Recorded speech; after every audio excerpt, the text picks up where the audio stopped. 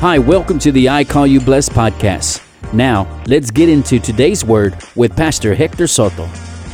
We've taken a step backward instead of forward into the presence of the Lord. We've taken a step backward. We have pushed away from what God does and how He does it. Why?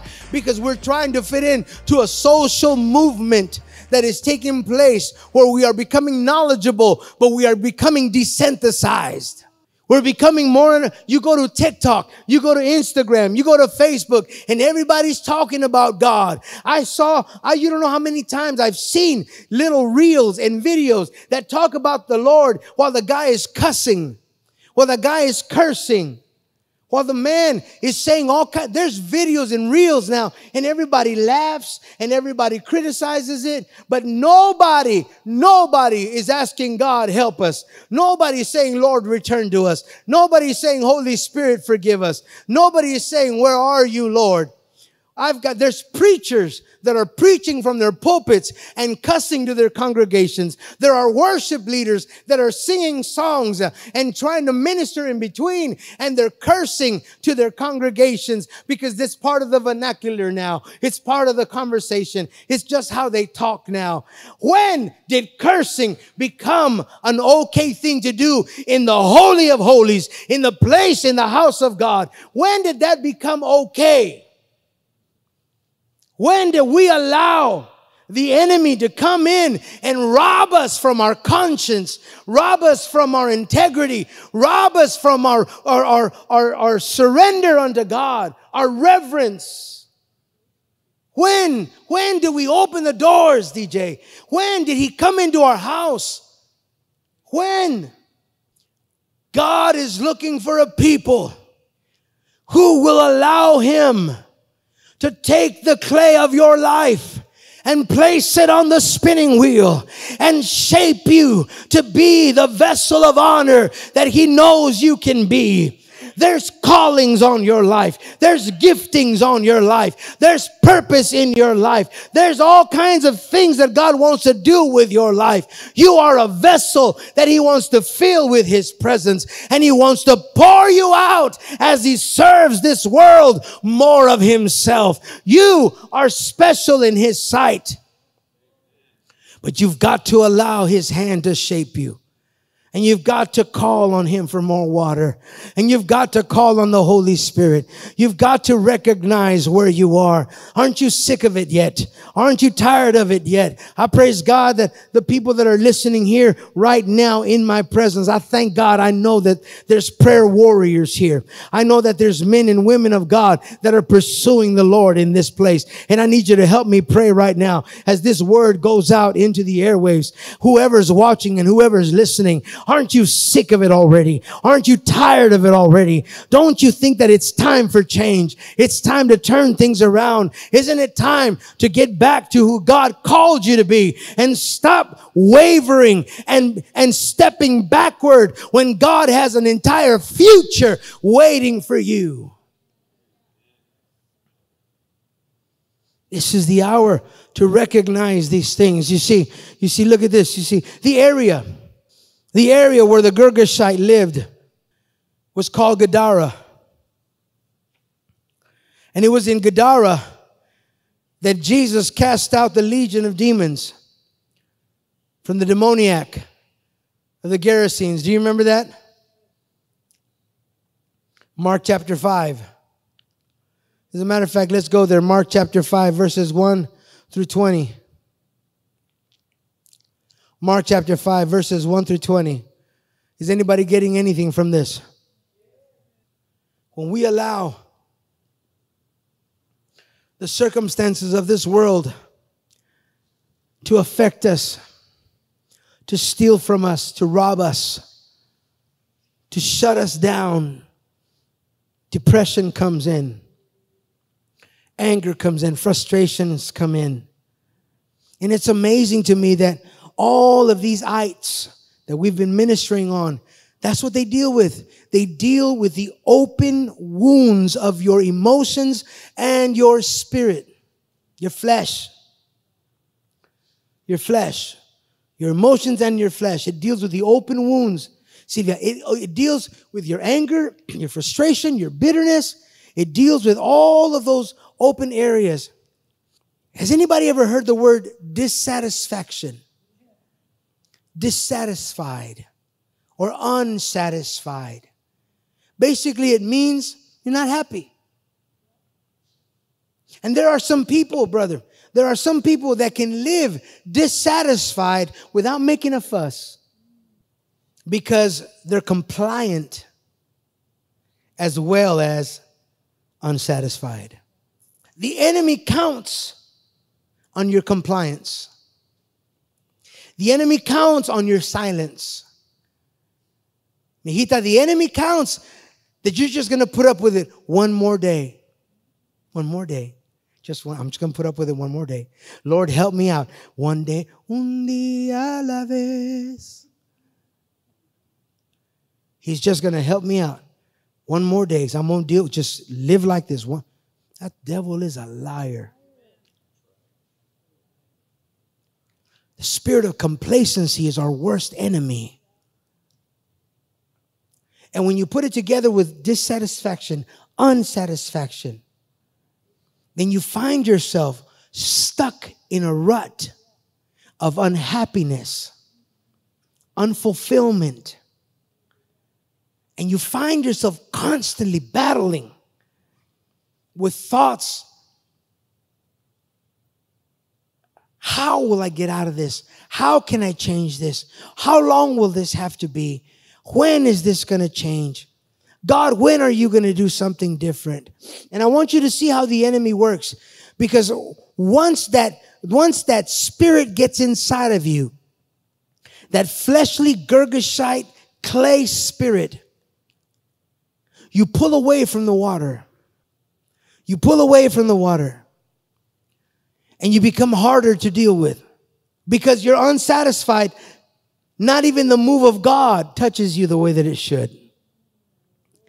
Not even the presence of the Lord feeds you the way that it should. Your favorite preacher doesn't do anything for you anymore. That little fix you would get. I'm going to be okay. That was a good word. I'm going to be okay. It doesn't work anymore. And you find yourself battling with this dissatisfied, very complicated, critical spirit. And it's amazing because you're not sharing it with the world. The turmoil is in your head. It's in your mind. And the most outstanding thing of this situation is this. Everything you're battling with happened yesterday. Did you hear me? Everything you're battling with was yesterday.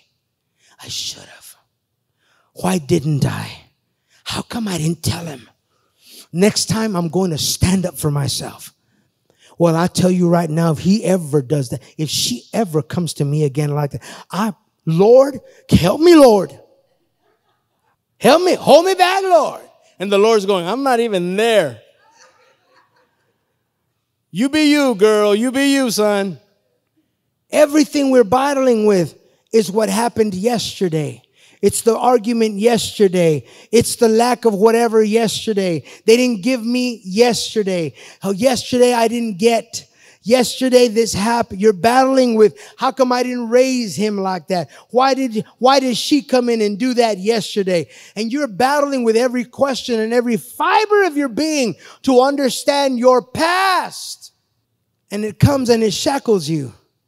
Before you know it, you're in prison because it's no longer you pursuing to try to understand why it happened. Now it's pursuing you so that it can continue to torment your mind in that constant grind and that constant question and that constant push in your mind to try to figure out something of which there is no answer. I can't believe it. Why did he do it? Who cares? It already happened. No. I gotta let them know. Let it go. I've been trying, but I've just been thinking about this. Stop thinking. I've been trying so hard, and it's because I saw them the other day, and it just brought everything back, and I'm like, Forgive them. Repent. Forgive. Wash, rinse, repeat. Amen. Wash, rinse, repeat. Take the blood of Jesus. Wash, rinse, repeat. Forgive those people. Forgive what they said, what they did. Forgive those moments. The Bible says they went across the lake to the region of the Gerasenes. When Jesus got out of the boat, a man with an impure spirit came from the tombs to meet him. Now this man lived in the tombs, and no one could bind him anymore, not even with a chain. For he had often been chained hand and foot, but he tore the chains apart and broke the irons on his feet. And no one was strong enough to subdue him. Night and day among the tombs and in the hills he would cry out, and he would cut himself with stones. When he saw Jesus from a distance, he ran and he fell on his knees in front of him. And he shouted at the top of his voice, "What do you want with me, Jesus, Son of the Most High God? In God's name, don't torture me." For Jesus had said to him, "Come out of this man, you impure spirit." And Jesus asked him, "What is your name?" "My name is Legion." And he replied, "For we are many." I'm going to stop right there. I want to break this down for us. When this man saw that Jesus was coming from the other side of the sea or of the lake, the man saw Jesus and he ran across, caught up to him. What was it that he saw in Jesus at first glance? What was it that you saw in Jesus at first glance? That's a very interesting question. Whatever he saw, Eli, caused him to get up and run towards him. See, I believe that the person of Jesus, when this flesh is broken and out of order, only the hands of a true master can fix it. And I believe the spirit man inside of him was still intact, so that when he saw Jesus, he saw his answer. Jesus sees him, jumps out of the boat. But what was it that Jesus saw at first glance? Here, the scripture actually tells us. It says that he saw a man with an impure spirit. Isn't it amazing that he did not address the flesh first? He addressed the spirit. It was an impure spirit. According to the scripture, Jesus recognized where he came out of. It says, and he came from the tombs. Verse 3 says that the man lived in these tombs and no one could bind him anymore. Not even with a chain. How many of y'all know what a tomb is? I've ministered this at one time, so maybe some of you might remember. But a tomb is a large vault, typically underground, and it is used to bury the dead. It's also known as a sepulcher, a small room or a monument. You've seen mausoleums that have been built, great marble mausoleums, stones, rocks. They've been cut by rock, cut into rock, where a person is laid to rest. To find out more about this ministry, visit us at iCallYouBlessed.com. Until next time, I call you blessed.